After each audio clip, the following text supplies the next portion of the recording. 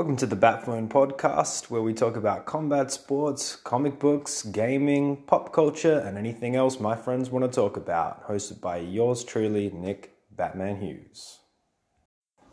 Okay, picking up the Batphone this week is a new brown belt on the block, but an old school veteran in his own right. It's Marc Luty. How are you this morning, man? Cold, but not too bad. Pretty good. We're both sitting here shivering because it's so cold in the academy. I've got a coffee, but Marc said... No coffee anymore. No coffee? No. I had some stomach issues a while ago, so I stopped drinking things and I'm going to screw that up. So just water. Just water. You said something funny. You're like, nah, it's shit because now you have to motivate yourself. Yes.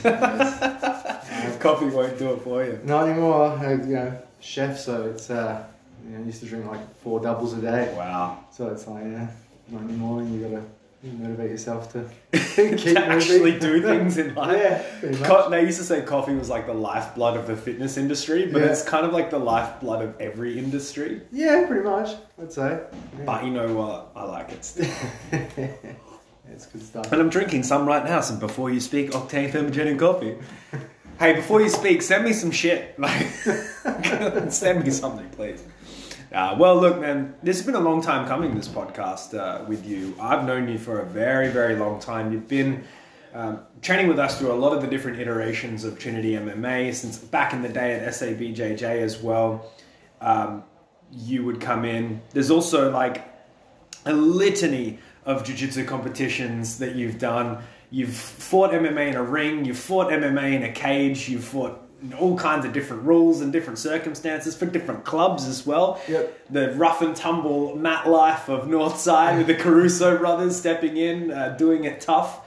And, in the deep training pool at Trinity MMA as well. And, you've actually lost a fair amount of weight and you're looking very fit at the moment. But before you were on the heavier side, so you were having to take on rounds with Brando and just absolutely everyone. You've never taken a back step when it comes to stepping into those MMA rounds. And you're one of those guys that you're just known as a hard worker and a grinder in the training room. And that makes you incredibly reliable and incredibly trustworthy and therefore very, very valued in the training room as well. Like you're one of those guys that's behind the scenes, but you've stepped into the arena on more than one occasion. And man, I said it last night when we were grading you to brown belt. Congratulations, by the way.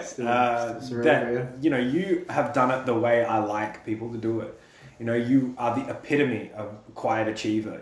Every little step that you've taken, you've done it for yourself, you've done it on your own, and you've really ground out a super high level of skill sets for you that translates to any form of martial arts that you wish to partake in. You could do a Muay Thai fight tomorrow and be comfortable. You could do a wrestling competition and hold your own. You could do a jiu-jitsu or grappling competition and be incredibly successful. And none of that happens by accident. That happens because you have put in the work, and it's been a war of attrition for you. It really has. You've really grounded out, and it's very impressive as well. Again, it's the way I like people to do it. I don't begrudge it, but I don't necessarily like, every single Instagram post ever, unless you're a professional athlete and you've got sponsors who want to make you do it. I'm not the extravagant, showy guy. And look, neither are you. I feel like we're sort of cut from the same cloth in that way as well. We're old school pro wrestling fans, old school gamers, work really hard in the training room. Like I really see a lot of myself in you, and we have, to this day, excellent roles and excellent training interactions. So right off the bat, man, thank you. No. Excellent. Very, very good job. How are you feeling coming off the brown belt promotion? It's still settling in, I guess. I'm hypercritical, so I don't see myself at that level, but obviously it's nice to see, I think other people see me there. So it'll take a little bit to, you certainly are there, man. So. You certainly are. What did you think of the grading in general? Do you like grading nights like that? Yeah, I love it. I told the family as soon as I found out there was a grading. I told the family, I'm like, nah, Friday, I'm out. I'm going training. I'm going to be there. I like to be at the gradings. It's good to see, the younger belts progressing and coming up, and seeing who's getting stripes and who's getting belts, and not just those. Even the higher belts. They're seeing them get stripes and belts, because you see them in the gym constantly, and you know, they're teaching, they're grinding, they're doing their thing, and you're just watching them get better and better and better. And it's fantastic to see, no matter what level. So I love being here. I love watching everyone sort of, It is a nice atmosphere. If you are community-minded, you know, and if you are one of those people like yourself who puts in the work in the training room, it's great to see everyone, you know, level up and skill up a little bit. And, you know, for me, it's awesome because it's very rare that I get the opportunity to acknowledge everyone and really get some one-on-one time with every single student and acknowledge them as individuals so that they know that I am looking at them, that I am understanding them, and I do know what they're doing on the mat. That's a rare opportunity, and you know, it might take a bit longer, you know, because I walk every line and I speak to every single person who comes to the grading individually, but I think it's worth it. And I remember thinking, like, you know, I do actually put a little bit of pressure on myself to try and say the right thing and make it special, because I remember what it was like being in that line. And gradings do feel special, and there's a lot of different emotions. There is a level of expectation, and it creates a little bit of an era of, maybe I could get a stripe, or can you get stripes? Like, a lot of people who first start, they don't even know that there are stripes, especially in this day and age where like no gi is a thing. You know well, that's what happened to me with Northside. There was no stripes on Northside. Yeah. It was just, you know, you rock up, you do your thing, you go compete, and if you start winning golds and stuff like that, it's like, oh yeah, maybe we'll think about, you know, giving you your next belt. There was no sort of, you know, there's little milestones. You were on the ground floor at Northside as well, like close to it. Close to it. Yeah, I wasn't ground floor, but yeah, I rolled in one day and got smashed by who smashed me? Jeff Cheeseman. Yeah. Man, that's a name that should get talked about a little bit more. Yeah, what he's doing these days, man. I'm not entirely sure. Yeah, I know he left the club. Well, I was still there, but he had some things going on. So yeah, but no, I got smashed by him for 5 minutes. And he's like, you're alright, blah blah. And then I loved it. I went there with a friend, and he hated it. He's like, nah, should be better than this. This is crap. He's, you know, submitted me like 5 times, and it's not, you know, I'm like, what do you expect? What do you expect? You've been doing it longer than you. You just walked into the gym. But I loved it. I loved the fact that, you know, people better than me and get to learn, and that's what basically just, that was it. Fell in love with the whole sport. So you sort of clicked with your personality, right? Yeah. Like, this is a place that it's hard, but there's a clear line of progression, and if I work hard, I can get better. Yeah, basically. I started the Muay Thai down there at Northside, and then I did that for a fair while, and then I sort of went and did the BJJ after that, because I thought, I'm fit, you know, I can do all the rounds, and I can do all the skipping, and I can do all the pad work and the bag work and everything, and then I'm like, I'll go do some BJJ, and that was a bad idea. That was different. That was terrible. What were some of the faces that were around back in the day at Northside? It's the same faces are still there, really. You know, the Carusos were there. Jesse Hughes was there. Chris Penrose. Jeff was there. And then we got the other, sort of the older crew that came in. So like Greg Kirchman. That's it. He was there, and a whole bunch of other boys. And I think they're still there now, training down at Armour. So Armour is, you know, Jesse Hughes. But I think Diego actually has reignited something up at Northside as well, like Caruso Jiu-Jitsu. Yeah. So that was always inevitable as well, kind of like the Caruso's always going to... I have this sort of grand vision that when Tony becomes an international superstar, which he kind of already is, but like it's just, they don't like see... I mean, he beat Ed Folliang, and our newspapers are like, man, Tony Caruso didn't do anything. It's like, come on, guys, like when... The guy is in an international organisation. He beat a legend and former champion of the promotion, and no one said anything. But anyway, I digress. I can see him opening like a really big gym. Like imagine Spartan FC or Spartan HQ or like Spartan Fight Club. 100%. Yeah. But it'd be pretty massive, you know. I can imagine that would be something that would be in the back of his mind that he might be trying to work towards as well. Especially with all the networking he's doing as well over in Sanford MMA. He's got, you know, training big names over there, so you know, pull people in and call favours and all sorts. So. And he values good teaching. He values good mentors and things like that. And I know that if he could provide them to the community, then he would. You know, if he had an opportunity. Depth of knowledge, anyway. Yeah, he is. He actually is quite a knowledgeable cat. You know, people sort of sell him short. People sell short athletes in general. Like, it's just like you. It's not an accident that you accrued all of these skills. There had to be some forethought behind it. It's the same with Tony. You know what I mean? He puts himself in the right room with the right people to get the best out of himself and to learn at the most elite level that he can. Yeah. But you know, don't we all do that to a certain extent? Like we all have an idea and have a goal that we want to achieve, and we try and do our best to achieve it. It's just, you know, it's a difficult life. I think Tony's just next level dedicated. Yeah. But talk to me a little bit about the training at Northside back in the day. Like, obviously, you are privy to our training structures and the way that we do things now. And also, you would have seen a lot of different training rooms and the way that they structure things and the evolution of such. But what was it like back in the day? Because it's notoriously hard line. Yeah, it was. It was just rounds and just getting smashed and having, you know, Pete would... Peter O'Shea, he would, give you a knee on belly, and you know, if you tapped to his knee on belly, you were a slave in the afterlife forever, and that kind of stuff. And you know, it was hard. You know, you had good name, good people. You know, slave in the afterlife. Oh my God. And obviously Jesse he was young at the time, and I remember because I was a big boy, I started at about 110, 120 kilos.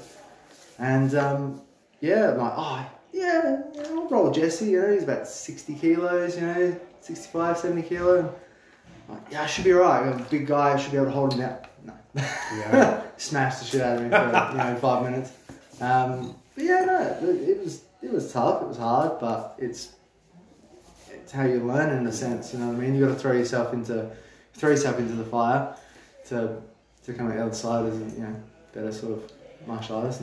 I think you've definitely done that. Do you think that maybe just because that was your inception into martial arts as well, like inception into this type of martial arts when it comes to full contact like Muay Thai and Jiu-Jitsu, do you think that sort of traced itself through the way that you've learned and the way that you prefer to learn now as well? Because you're a very hands-on learner. Yeah, that's just me in general. Monkey see, monkey do. Yeah. So, I find it difficult to, I'll look at something and be able to do it, or read a book and be able to learn. I'm very much hands-on. I like to do it, and then when I do it, I understand it, and that's it. I'm good with it. So, yeah, I've definitely seen you do that. You really took to it in terms of cage work as well. Yeah. I think when we started to get more coach-student type of interactions, I really saw that within you. It was really just, you would hear what I was saying, and you would also see other people doing it. There was a little bit of trial and error that was going on in your own mind when you would view rounds that were occurring with people like DeConti and Turner and Tom Crosby and this type of thing. You'd see the way that they go about cage work, and then you'd see the lessons that we were teaching. And then when you did it, it clicked and solidified, and then you never forgot it. It's one of those things like that. That's a huge credit to you, man, because people can... forget more info than they retain, or just forget more things than they ever learn. But it seems that the style of learning that you undertook, being a very functional style of learning, and as you say, monkey see, monkey do, but monkey apply, you know what I mean? And never forget. It's like it's just locked in. Once you've had success with a movement, once you've had success with a strategy, you never forget how to do it successfully ever again. I think I was a sort of... For me, I look at it in a way that if I know something's not going to work for me, I probably just won't. I won't go that way. It's bad sometimes because you find yourself in positions where you should be able to go, I kind of half remember that, but I've never done it because it never really worked for me. So it's a bit of, damn if you do, damn if you don't kind of thing. Sometimes, but you've developed a style that's very you. It's very uniquely you. Yeah. And I would say it's like a gritty style. It's like a strong style. Like, you're going to blitz people, you're going to get in their face, you're going to throw in bunches. You're never going to stop when you put someone on the cage. Like, it's going to be pressure non-stop. And when you put people on the ground, it's positional control, it's heavy pressure, but then it's damage and finish as well. Like, it's a straight line style. It is a straight line style. Yeah. You're not trying to do fancy shit. As you say, you've cut the shit that doesn't work for you. And that's why it's become a very focused style, and that's a style that's hard to deal with, man. It's not a bull in a china shop. It's a bull on a racetrack. Yeah. Like, you are bounding towards your goal, and they're not going to stop you. I've seen you overwhelm people as well. Yeah, sometimes. Yeah, sometimes. Yeah. Sometimes you play passive though. Like, yeah, it's hard. I like counter striking. Yeah. I like them to come to me to see what they've got, and then I sort of build my game plan from there. But that's sometimes the worst thing I can do. yeah, because if the energy doesn't permit, then you can't do the comeback. Well, that's it. That's why the sort of the weight loss came around, because I'm like, I ballooned out a bit over COVID, and I just felt bad as well, because obviously in the training room of the boys, they've been there for my camps, and they've been there in my rounds and stuff, and ballooning out and only being able to do really a solid 30 seconds to a minute of a round, and the rest of the round I'm kind of like dying and gassing. It's not fair on them either, so lose weight, get in shape, and that way I can do the full 3 minutes or the full 5 minutes that I need to do. What a brilliant motivation for getting in shape. Yeah. Like, to aid the people around you, to be fair. Man, that one thing that you said there is a little insight into the way that you think, and it really validates what I said at the beginning of the podcast as well. It's like, you are known as the worker in the gym. You're known as the guy who's reliable and trustworthy and is there. Like, it's your motivation for getting in shape is to help people with their rounds. That's awesome. Yeah. Well, not just that, but like, that's part of the motivation. Obviously outside of the gym, family and that, working is quite physical work. It's not physical, but you've got to sort of constantly be moving, so it's hard. But yeah, that's part of the reason. So yeah. Well, a lot of this dedication, a lot of this commitment, and a lot of this line of thinking has led you to some really prosperous events. Like, you've had really good success in competition in Jiu-Jitsu. Yeah. You've had some excellent matches. Yeah. Have you had Muay Thai fights as well? I had two. Yeah.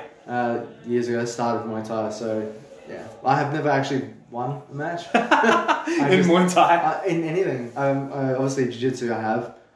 But, my MMA record is 0, 1, and 2, technically. That's a pretty poor reflection of how those fights went, though. Well, yeah. Obviously, the last fight I just had was obviously quite decisive. Oh, just set. Oh, my God. And dumped on my head. And that was absolutely harrowing, man. That's what that fucking was. But I didn't feel a thing, so I was alright. Oh, you didn't feel a thing. But like, before that, you had back in the day in the ring draw. What was that fight show called? Do you remember? It was run by the pro wrestling guy. Yeah, it was run by 01.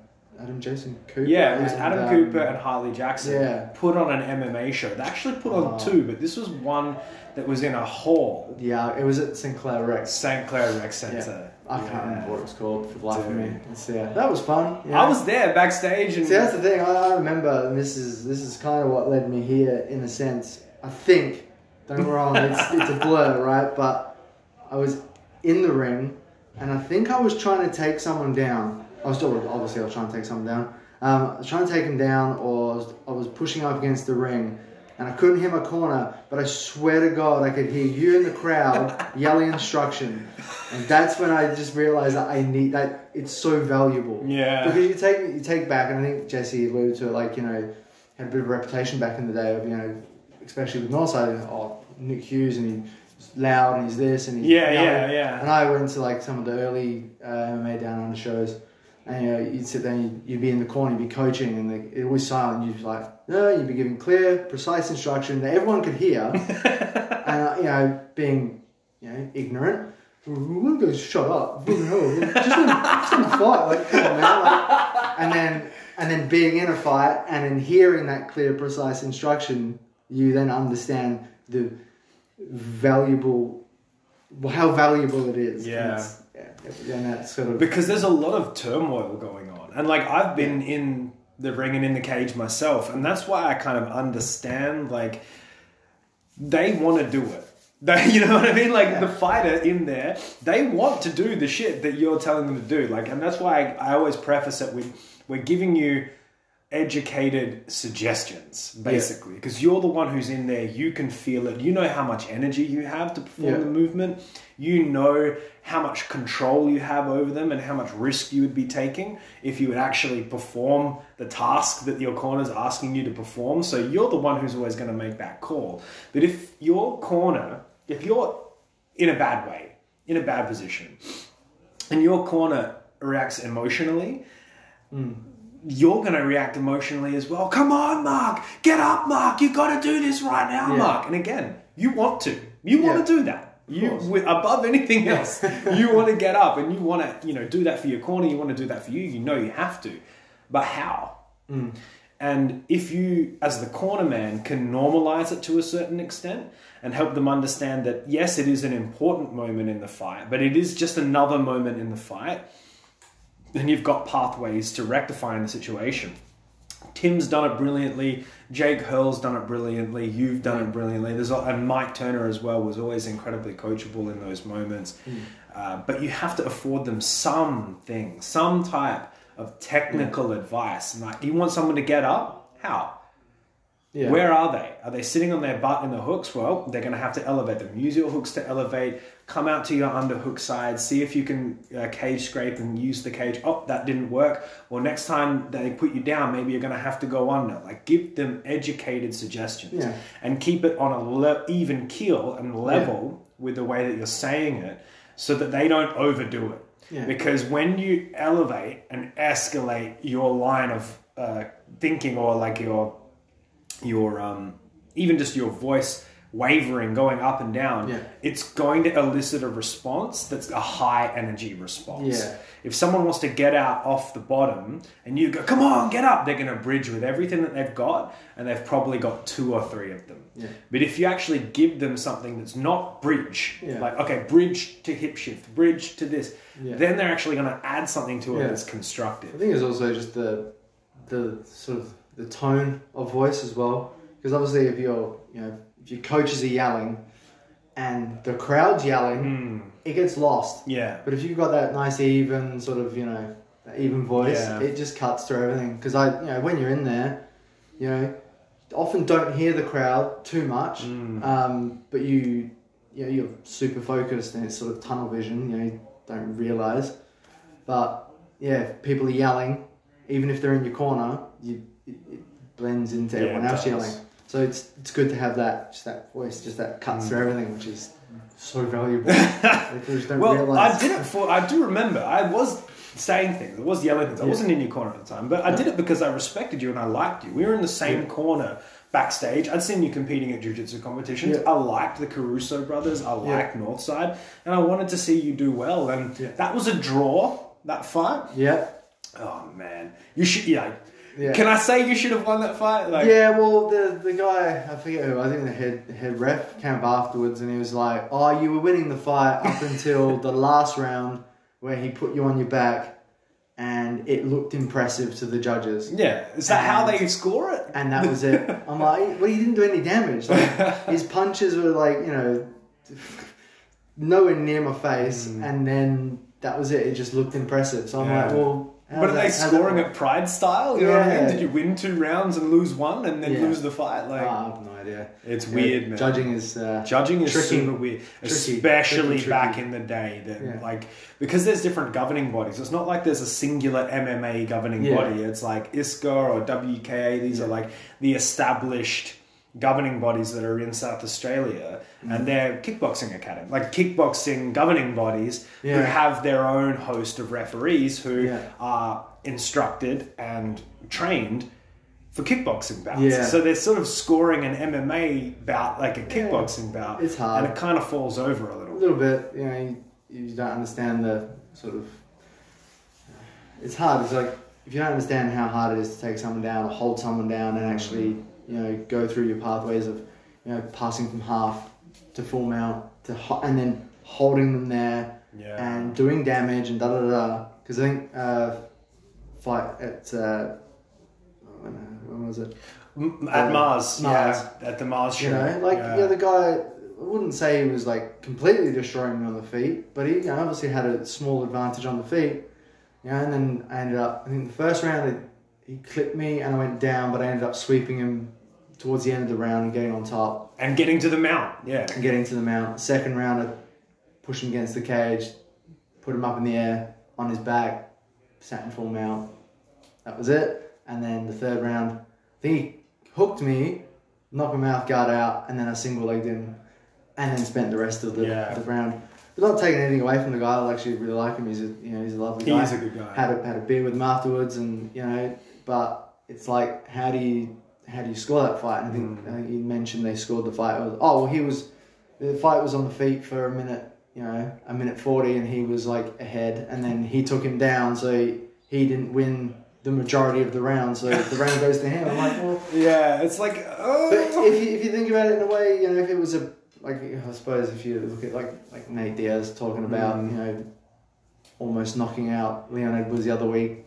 Yeah, if it was a real fight, I would have won that fight. If it was on the street and we had mouth guards and gloves and rules and timers, like I would have won that fight. But nothing like the guy who won fair and square, I guess. So you finish every round in mount. Yeah, and landing strikes. The other thing about grounded pathways that I always think about that might not be so apparent is it's unanswered blows. Anything that you land from the top in striking wise when you're grappling, that's an unanswered blow. Imagine standing on your feet and just taking one shot, taking another shot, taking 3, 4, 5, 6 shots. That's visibly unanswered blows without you throwing anything back. Because you're on the bottom, if you're taking shots from the top, you don't have the capacity to throw anything back. So those are unanswered shots. So if you're literally spending, it's not just like you're spending the second half of the round on top on the ground. It's not just grappling. You're winning the grappling, you're showing dominance, you're showing control, but you're also landing unanswered striking. Yeah. So they tend to not factor in that duality in the scoring system. Yeah. And that's what I was looking at in that fight as well. And I was very proud of you because you did what we trained you to do. And it was one of those things like, Evan had a similar situation. It's like we had to throw our hands up at the end of the fight and be like, well, do we need to come up with better strategies and better game plans? Because our guy just did everything we asked him to do and he won the fight in our eyes. But the judges don't see it that way. Yeah. So does the fault therein lie with us and our strategies and the ways we're going to try and go about winning these fights? Yeah. I think it came down to the fact that it was amateur rounds. 3 3-minute rounds. Yeah. It's hard. For a grappler? Yeah. Okay, so it takes you a minute to take someone down, and then you've got 2 minutes to finish them. Yeah. If someone's sole purpose is to lock on a full guard and clamp you down and not let you move, do you know how hard it is to finish someone? They can do that in MMA. Yeah. So if you take someone down in a minute, then it's a pro round. You've got 4 minutes to work them out. That's it. That's very different. But 3 minutes for a grappler, if you've got a grappling heavy strategy, you have to take them down and finish them immediately. You've got to literally go out there with the sole intent to wreck someone, just to run through them. Take them down, take their back through the takedown. It has to be a very difficult pathway for you to win. Yeah. You've really got to go after it. But you did, though. We're talking about shit that happened ages ago. But no, look, it's one of those things. But we get through it. But I like fighting, so it doesn't really deter me. Like it's not like one of those things like, we're fighting again. This is shit. I can't win. I enjoy it. So. Yeah, you've always had a pretty good handle on your skill set and what you're able to achieve. And you said that you were hypercritical, but at the same time, that hasn't led you to, as you say, throwing in the towel and walking away because you've critiqued yourself. You've just come back into the gym to get after it again. Yeah. Which is, something to be said for that too. Yeah. It's hard. It's not easy, losing and coming back. It's, a lot of people find it difficult to get over the sort of initial sort of loss, but it is. It's a sport at the end of the day. And loss is part of everything. Yeah. I say we walk around on 2 feet most of the time not fighting. You know what I mean? Like we are who we are without fighting. If you intertwine it with your identity too much, you're going to get caught up on that win and loss ratio and you're going to fall real hard when you do lose. But if you understand yourself and you understand the place that martial arts takes in your life in general, it's not going to be so daunting when you face a loss. It's actually going to be normalized, and you're going to be like, okay, this is just another part of the process. Yeah, it's what it is. Yeah. And you've always held yourself very well in that regard. You know, you've had to come back to the drawing board a lot, but it's like you like the drawing board. Yeah. You know what I mean? Like, you really do. Like, you like constructing new pieces and putting together new progress and game plan. Like, I see every time you learn a new technique, the things that we've been learning, the cradle pass, where there's a new strategy on the cage, or anytime you see people do things well, it excites you. You're happy about it. Like, that's what brings you in the door. Yeah. I mean, I've learned from Timmy a few weeks ago, like, kept hitting me with a stupid body punch. Stupid. Hate it. I fall for it every time. And I'm like, oh, I might start using it. And I started using it. And I'm like, oh, it's working. This is great. I love it. All right, so I'll start using that now. So that's part of the repertoire. Yeah, no, you do that all the time, man. You do it naturally, which is really cool. Do you have any designs to step back in there? Yeah, I'd like to. I'd like to have a couple of Thai fights again first, I think. Yeah. Do some striking matches. That's sort of... Mrs. got a bit rattled for the last one. So she's like, oh, yeah, let's not do that again for a while. I'm like, yeah, all right, fair enough, you know. It would be hard to watch, you know, because of what happened. You know, dumped on the head, knocked out, punched in the face a couple of times, but like I said, didn't feel a thing. Just just blanked out for... It was about 8 minutes. I'm not even sure how long it was because I don't know the time frame. So I got dumped on my head. I know that much. And then my next memory is in the locker room as my missus is coming in. So between that and there, I don't know how long it is, but I don't know. I don't remember it. Like someone said, you know, I think Timmy mentioned that, you know, doctors came in the ring and I got up, and then I think there's video of me in the middle of the ring, like while they were reading out the, you know, result. And then obviously I had to walk back to the change room, and I remember zero. So it's a scary thing when you think about it, but you know, you know what you're getting in there for, you know what you're signing up for. Yeah. So is it all part and parcel? No, it's not going to happen every single time. No. Yeah. But it can potentially happen, which for me, it did. So, but... That sucked, man. It really sucked. Oh, right, yeah. Sucked, I think, you know, to explain to the people that are listening, like, I was pissed because I had to leave you. Like, I had to leave you after that, and I had to go coach someone immediately again. Right. But one of the things that I remember about that fight is, I mean, look, Kevin just said is actually incredibly good. Like, he's now at City Kickboxing in New Zealand, and he's, you know, he's working towards leaps and bounds, fought for eternal title and stuff like that. So. The thing is, though, you're selling yourself short. You're not telling everyone the full story of what actually happened in that fight. The reason you got spiked on your head is because you had taken his back. Yeah. Like, you were winning that shit, man. That was one of the best, to that point in time, best performances you had, because that was the second spike that he'd attempted. Yeah. So you landed some strikes, you pushed him up against the cage, he'd attempted a throw, which he gets on everyone, and you took his back from it. Yeah. You took his back from it, locked those hooks in, and you were gunning after the neck. And he trapped one arm and tried to pass it over, and he tried to do a rolling spike, which actually did bring up a little bit of conversation after the fight as well, especially considering what happened the second time he did it. But I'll get to that in a sec. You rode that first spike attempt, and it actually landed you in a better position, and you got very close to putting a hard attack on that neck and looking to get to the finish. He managed to stand up to 2 feet again, like the fucking Hulk, and then pass your arm from one side to the other, which completely exposed your head, and then hit the rolling spike off the back control, because he's standing with back control. He hits a rolling spike, and that knocked you out. It broke your collarbone. Yeah, I'm not sure if it was the first one or the second one. Because it might have been the first one. Could have been the first one, right? Because the damage is done. And then he landed some strikes after you were unconscious. But I mean, that's, you know, essentially it's his job. Yeah. That's it. Correct. I hold no ill will to the guy. It didn't look great, but it was his job. Yeah. So you actually did very well in that fight. And when it happened, I was shocked. I didn't think that was going to be the outcome of that spike. I thought because you rode it once, you were going to ride it again, and it was just going to work to your favor. But it just so happened that it just was a terrifying angle and it knocked you unconscious. But we know that within the rules of mixed martial arts, you can't spike people. Yeah. Now, it's just a very uncommon situation in which the spike occurred. But if I have like a body lock, a rear body lock on you or a frontal body lock, and I'm trapping one arm and I bring you up into the sky and I bring you down on the side where you can't post, like you can't put your hand down, that's a spike, and that's an intentional spike, right? But let's say it's an armbar situation and I pick you up.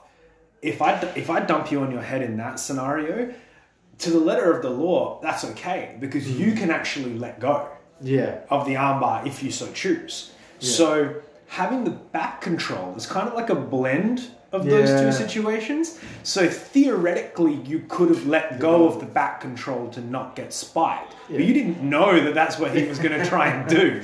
And he had your arm trapped and passed.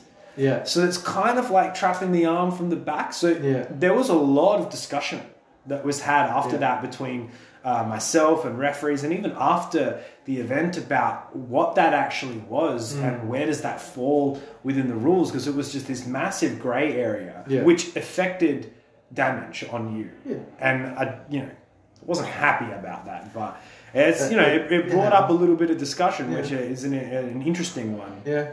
It is. It's but unfortunately, it's one of those things. In what do you do as a ref? Do you go, oh well, nah, that's it. The guy who's unconscious on the floor, he's the winner. Like, what do you do? It's hard. Dude? That's a great point. Yeah. Oh man, that speaks to your character as well. That you can just take that in stride and be I got no will to the guy. I think obviously slightly concussed after the fight. I went and saw him. Although my missus had told me to stay put, and I think she put Tim in charge of keeping me in the chair and not letting me move. And I went, no, I'm going to go see the guy. And I left and immediately got up. Immediately got up and went and saw him. And then I think I went out. Then I went outside and found her. She went, what are you doing here? Yeah. Go back inside. So I may have copped a spray. I'm very much unaware. She's a scary, scary woman. Hey, she was well within her rights to at that point. But you put a con job on us because you were so jovial. We didn't think you were as bad as it was, but man, that was a rough one. But yeah, you were back. You were back after that. You did your rehab. You got back in there and you started back in the academy again, progressing to this point where you're at right now, where you're graded to brown belt and you're thinking about Muay Thai, you're thinking about fights. I'd love to see you in there, man. There's more pathways to do that now with Trinity than there ever was before. That's it. Zach's going to have his first Muay Thai fight for us. I know, it's going to be good. It's going to be K1 actually. It's going to be K1. Okay. But I'm excited for everyone. Obviously we've got Ryan and Fizz and Zach's going to compete. It's Jake Hurl's got a matchup as well. Alan Hartley's. Hopefully, someone will agree to fight him. Fingers crossed. Alan, he's a good guy. They're all good guys. I love everyone here. So I'm excited. Something I wanted to bring up to you actually is, how do you feel about something like an M16 Open or an Invitational or something like that? I'm open for anything. I'd love to see you doing something like that. And I think you do really well in that format because you're used to competing in an arena style. Yeah. But you haven't had the opportunity to do that in a grappling format yet. Yeah. I think you'd really excel. Yeah, no, I'm open for everything. I love everything, so I'm happy to do whatever. Well, Miles is coming in today, so I'm going to throw you in there. Yeah. I mean, because of COVID, they need people. Yeah, I'm not sure I'm sticking around there. I've got things after here. No. What I mean is because the M16 Open, it was scheduled to be on like July 17. Oh, was it? Oh, yeah. They had a lot of interstaters coming in, or they were going to come in, but then they had to axe them. Yeah.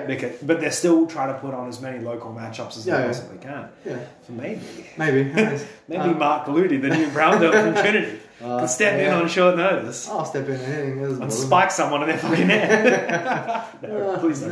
No, probably not. It's not my game.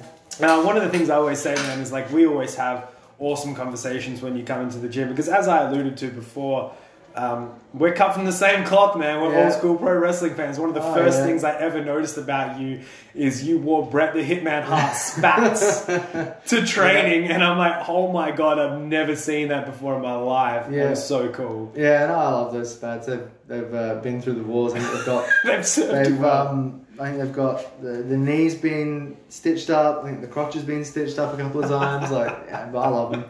That'd be best. So are you from that era of pro wrestling? Like the Bret Hart, Shawn Michaels, like Diesel, Sid Vicious? Yeah, so I was, WWE, back in the day. I think I went to SummerSlam, Wembley Stadium. What? In 92.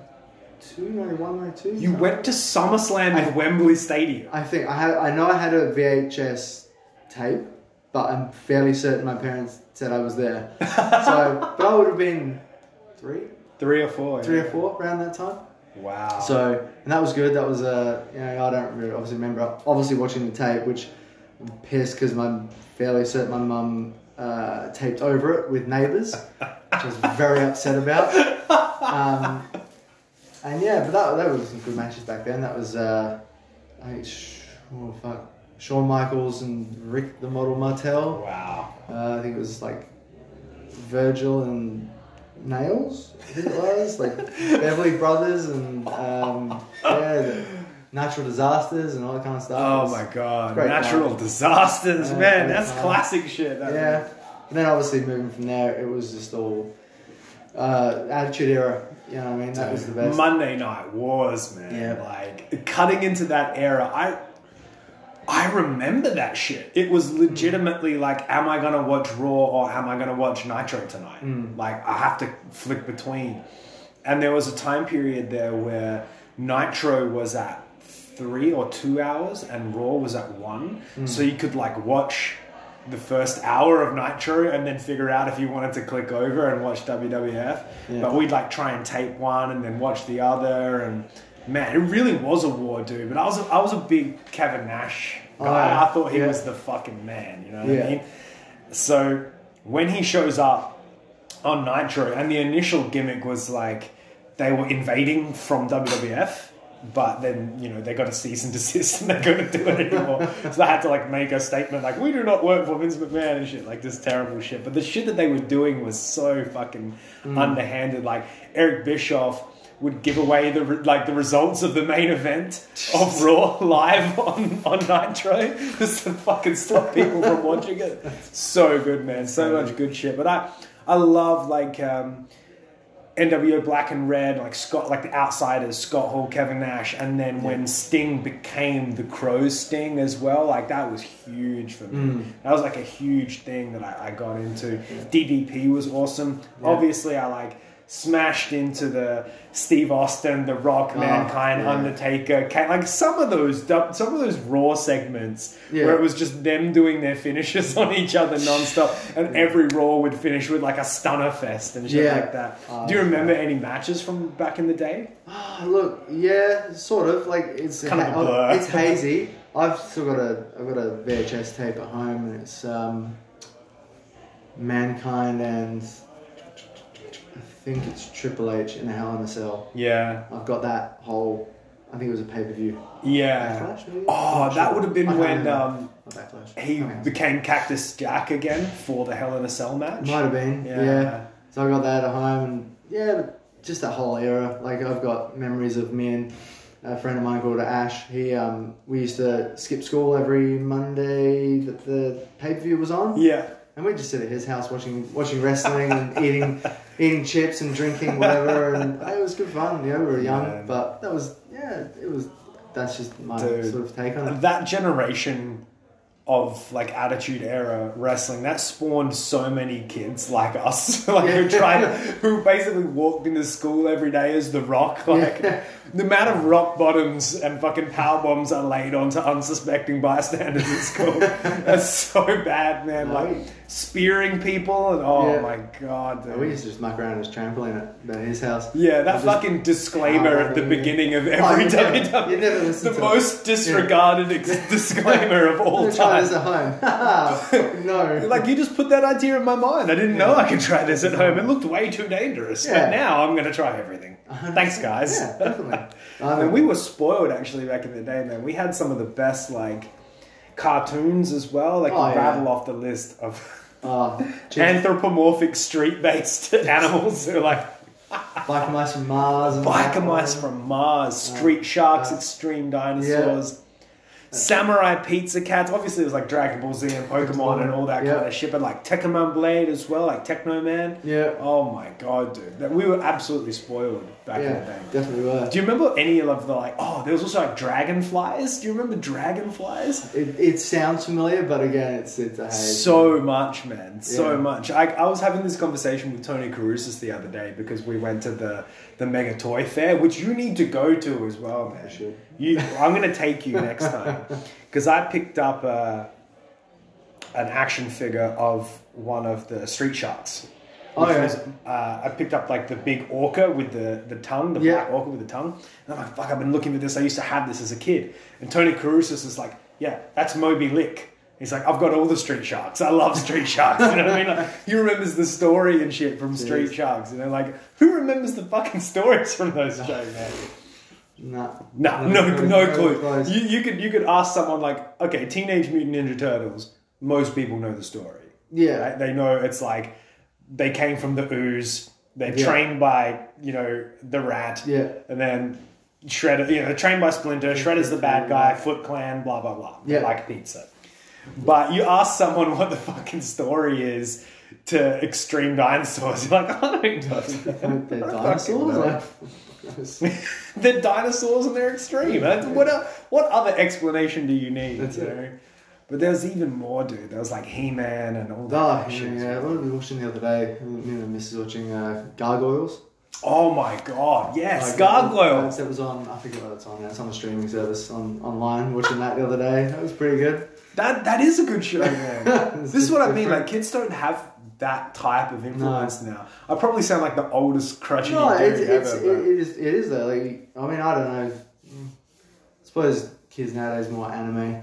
Because I know Stepson, he's big anime fan. He's way more than me. And anime is good. Like me, I was Naruto and Dragon Ball Z and all that. But he's into like the proper, like, I can't understand what they're saying. And I don't understand it. And I'm like, yeah, okay, that's good, mate. That's good, man. I'm just going to sit here and watch my old school shit. Yeah, right. Dude, the old school shit. I kind of like am inspired to go back and watch it. Actually, as I'm talking about this, I remember I watched a lot of Biker Mice from Mars. Yeah. Because it was the same production team that made the old X-Men as well. Okay. Yeah. Remember that, like, the classic X-Men cartoons that were on Cheese TV and shit? Yeah.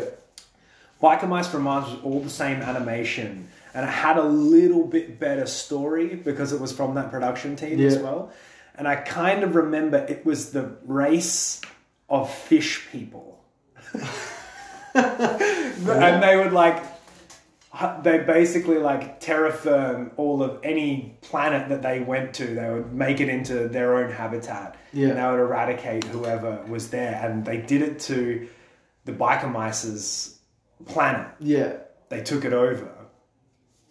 And then they were going to try and do it to Earth. But the Biker Mice somehow fucking got here. And I don't know. They rode here. I'm guessing they rode here on their bikes. And they tried to stop it from happening because there was that big... fat dude who would take off his face and he was the fish underneath. Yeah. See what I mean, man? It's like you vaguely get it. Vaguely get it, yeah. Oh, it's been so long since that was on. And I need to fucking go watch that now. Yeah, for sure. But it's funny, man, because like we talk about this kind of stuff all the time, and it's not necessarily something that you would think that guys who walk into a grappling club or an MMA club would be talking about. But you can come in here on any given day of the week and hear people talking about this shit.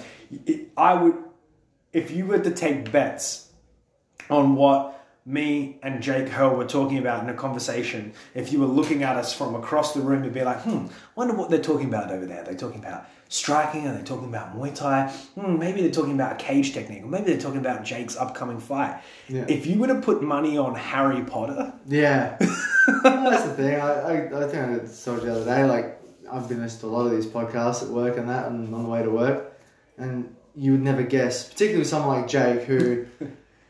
See, when I first met Jake, I was like, okay, shaved head, tattoos, drives a souped up, like, Nissan Skyline. You're like, all right, what does he do for work? He's probably a tradie of some form. And you talk to him and he's like, yeah, I work with children. I'm like, you what? Joking. No, not even joking.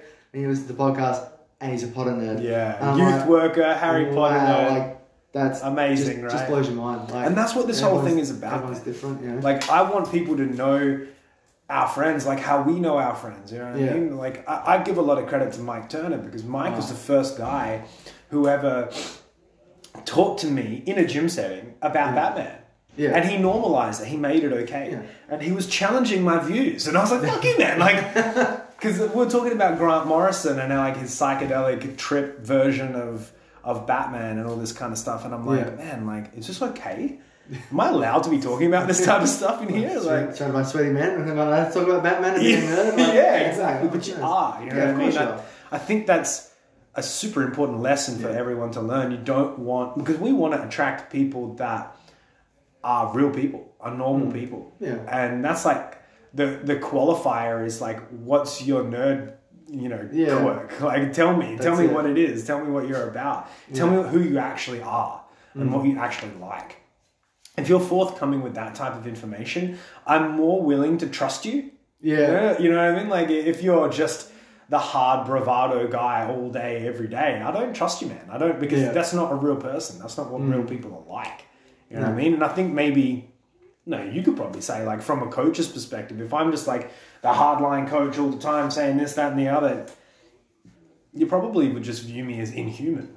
Yeah, no, look, you've got to have things outside the gym that are you, otherwise, what are you? You know what I mean? Like, if you come here and it's all about, like, when you're in your rounds and when you're at, like, actually, learning and actually, training, sure, it's focus and it's this, that, and the other, but there's 10-15 minute warm-up and there's just standing around waiting for the other classes to finish, and what are you going to do? You just stand around and talk about technique? No, you just stand around and talk shit. Like, that's, and even someone like Tim and even Ryan and they'll talk shit through the warm-up and through training, and it's how it should be. It should be a fun environment. It shouldn't just be serious all the time. Otherwise it gets boring and monotonous. And it's a hard life at the best of times. Why make it harder by being a douche? That's it. But this kind of stuff, it weeds those kind of douche out. It does. It really does. Yeah. And if you can't have a conversation with me about gaming or some shit, then, like, what are we going to talk about? We're probably just not going to get along that well. You know what I mean? And it's not to say that it's mandatory, like it's a prerequisite, but again, it humanizes you and it makes everything like a little bit less intense. I think John Danaher actually talked about it as well. Like, that's why they have all of that silly banter that they go through on the mats all the time, because they're in pressure cooker situations where a lot of expectation is on the death squad to do really well in every single competition. And if they brought that ethos into every single training session, fuck, man, they would just deteriorate real fast. Yeah. But you've talked to me about gaming before in the past, actually. Yeah. And you've brought up some really cool little esoteric games, man, that I'd never even heard of, that I'm like, what the fuck is that? Yeah. You're talking to me about some game that was like based on evolution? Yeah. Ancestors, I think it's called. Ancestors. Yeah, that was fun. I played that for a little bit. And I got really shitty and didn't play it for a while. Because it's hard. They give you nothing. Like, they give you little hints here and there. But it is literally, you walk around, you're a, sort of monkey thing. You're a monkey thing. Yeah, you're a monkey and you've got to learn.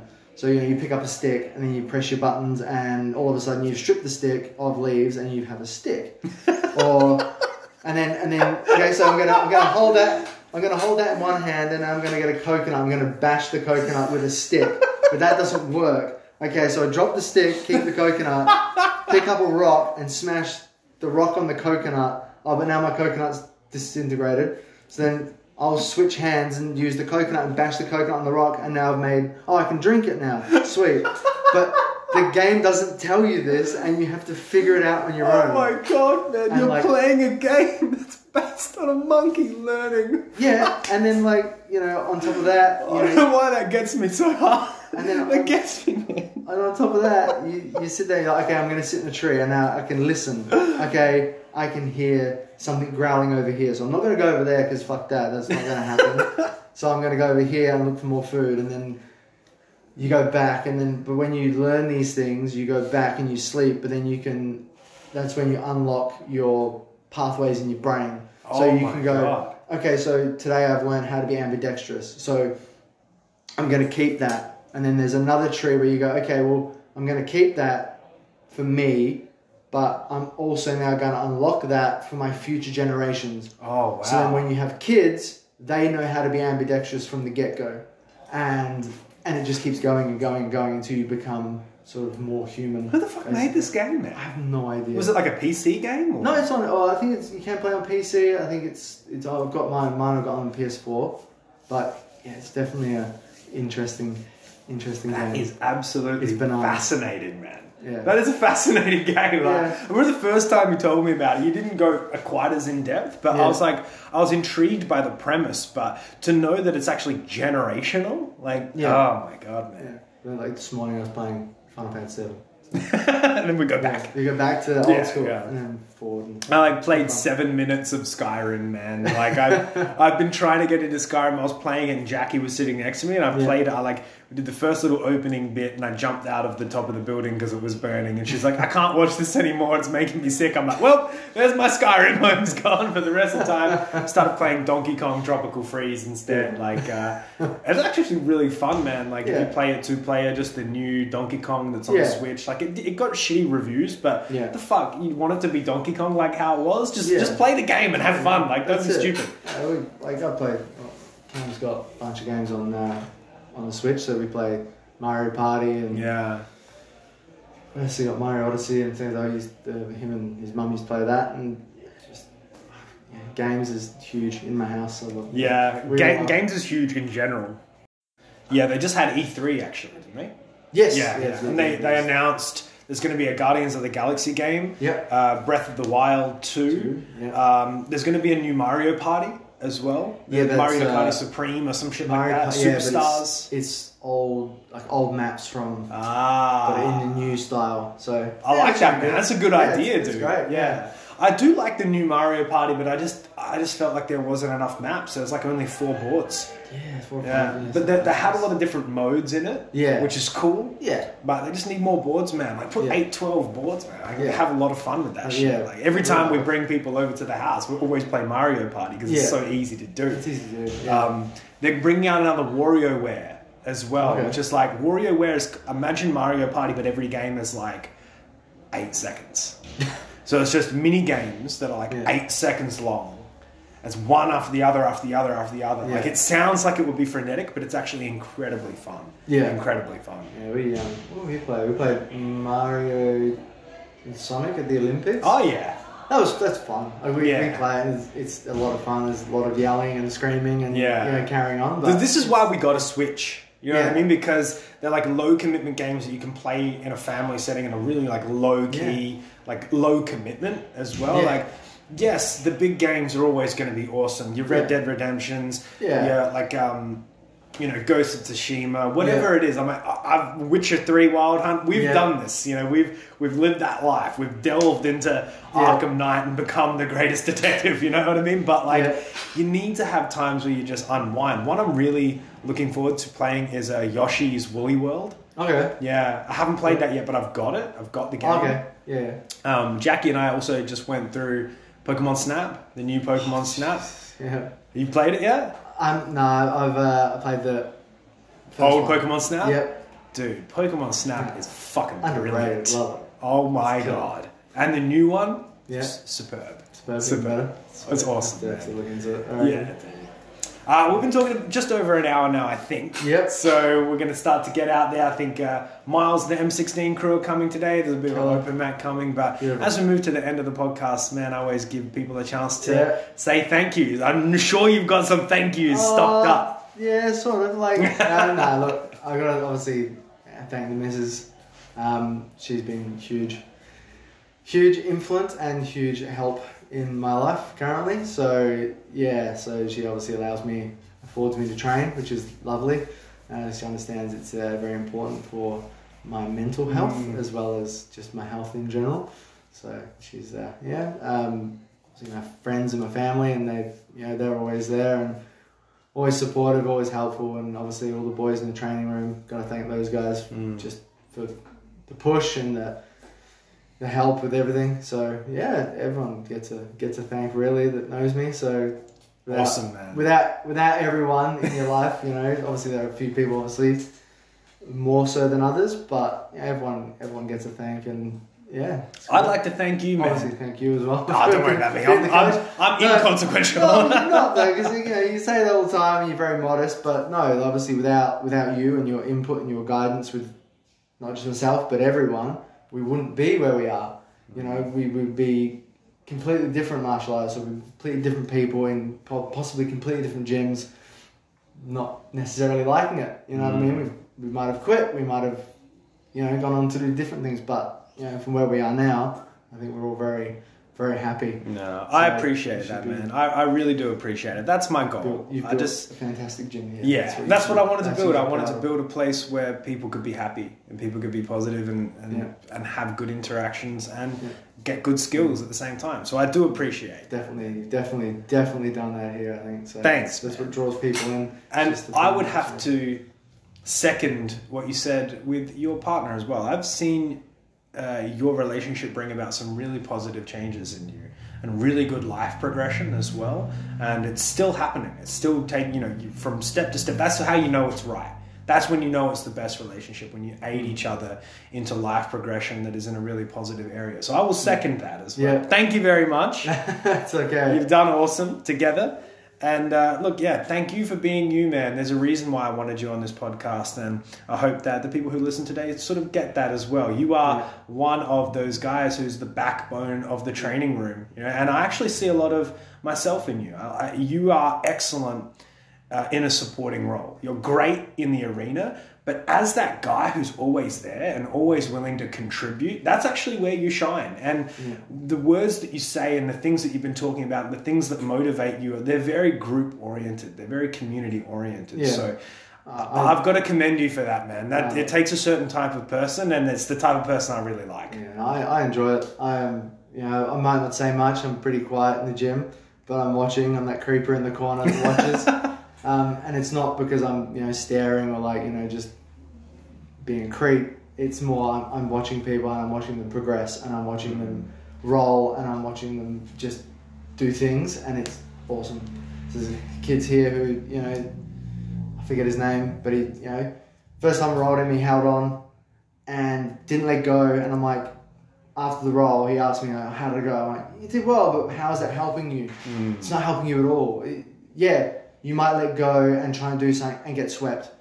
But then now you're learning rather than just holding on and trying to hold something down. How are you learning? How are you broadening your game? And then months later, I came back and rolled him again. And I saw him roll and I'm like, holy shit, what happened? He's like, I took your advice and I let go and I just started moving. And recently he just won double silver in his first comp. And I think he hasn't been doing it for a year yet. Yeah. So I was like, and then he was hypercritical and he was like, I should have got gold. I'm like, the hell do you mean you should have got gold? You got silver in your first comp. I got nothing in my first comp and I got bronze, and then I got, you know, just smashed. But everything you said right there, the fact that that motivates you, the fact that that inspires you, the fact that you see someone else's even somewhat small progression as really positive and like a mind-blowing thing, that's the reason why you're still here. That's the reason why you're in the position that you're in, because when you see value in others, you'll stay in the game forever.